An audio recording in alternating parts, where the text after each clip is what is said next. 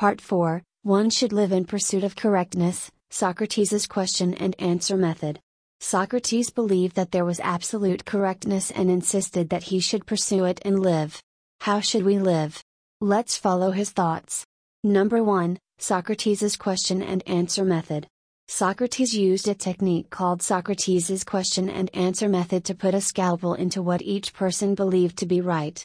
Even if one person thinks it is right, you can find mistakes when you are asked many questions by another person. By using Socrates' question and answer method, it became clear that what each person thought correct was actually incorrect.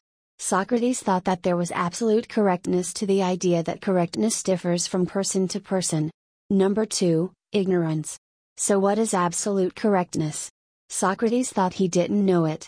He knows that he doesn't know the absolute correctness. He thought he knew things better in that respect than the others. From here, philosophers will deepen their consideration in search of absolute correctness. Last time, Protagoras argued that correctness varies from person to person.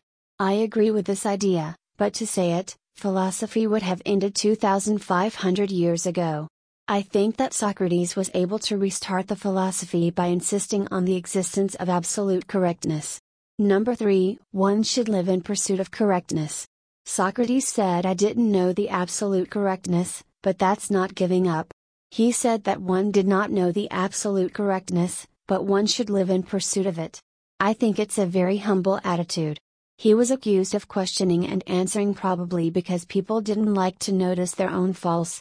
He was executed, but he did not escape. He was a man who obeyed the law and lived right to the end. I think we also need to live while constantly being aware of ignorance and still pursuing correctness. You may not find an absolute answer beyond that, but the process of living in search of an absolute answer is precious.